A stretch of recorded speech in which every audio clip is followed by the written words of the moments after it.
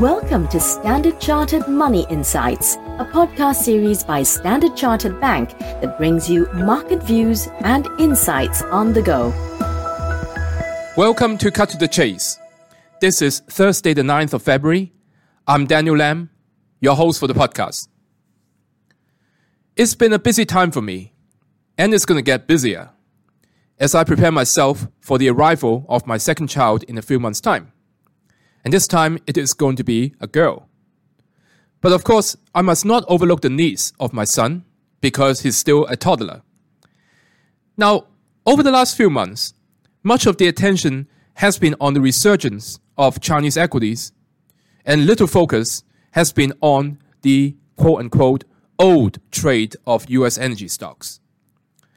However, over the last 2 years, it is by far the best performing sector in the US, both in terms of share price as well as earnings. So, let us take a look at oil and energy stocks today. Crude oil has been rebounding strongly over the last few sessions.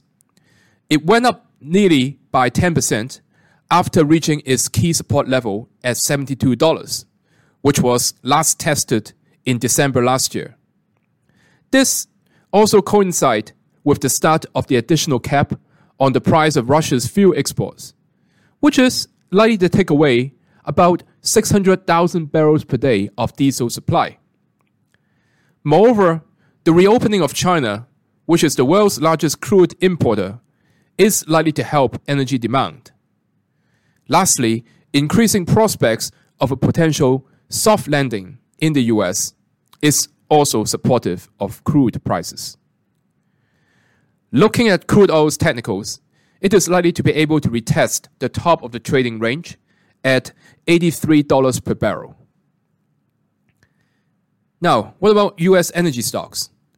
The S&P 500 Energy Sector Index has been range-bounding for the last 3 months, in a tight 10% range in fact. The sector continues to be the strongest in terms of earnings growth, and the share price itself continues to lag earnings growth. Companies in the sector has been taking advantage of the strong crude prices over the last 2 years to pay down their debt and to improve their interest coverage ratios.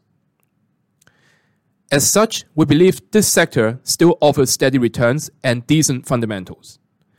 Investors should consider buying the S&P 500 Energy Sector Index at the lower end of the trading range, which is roughly 5% lower from the current spot price.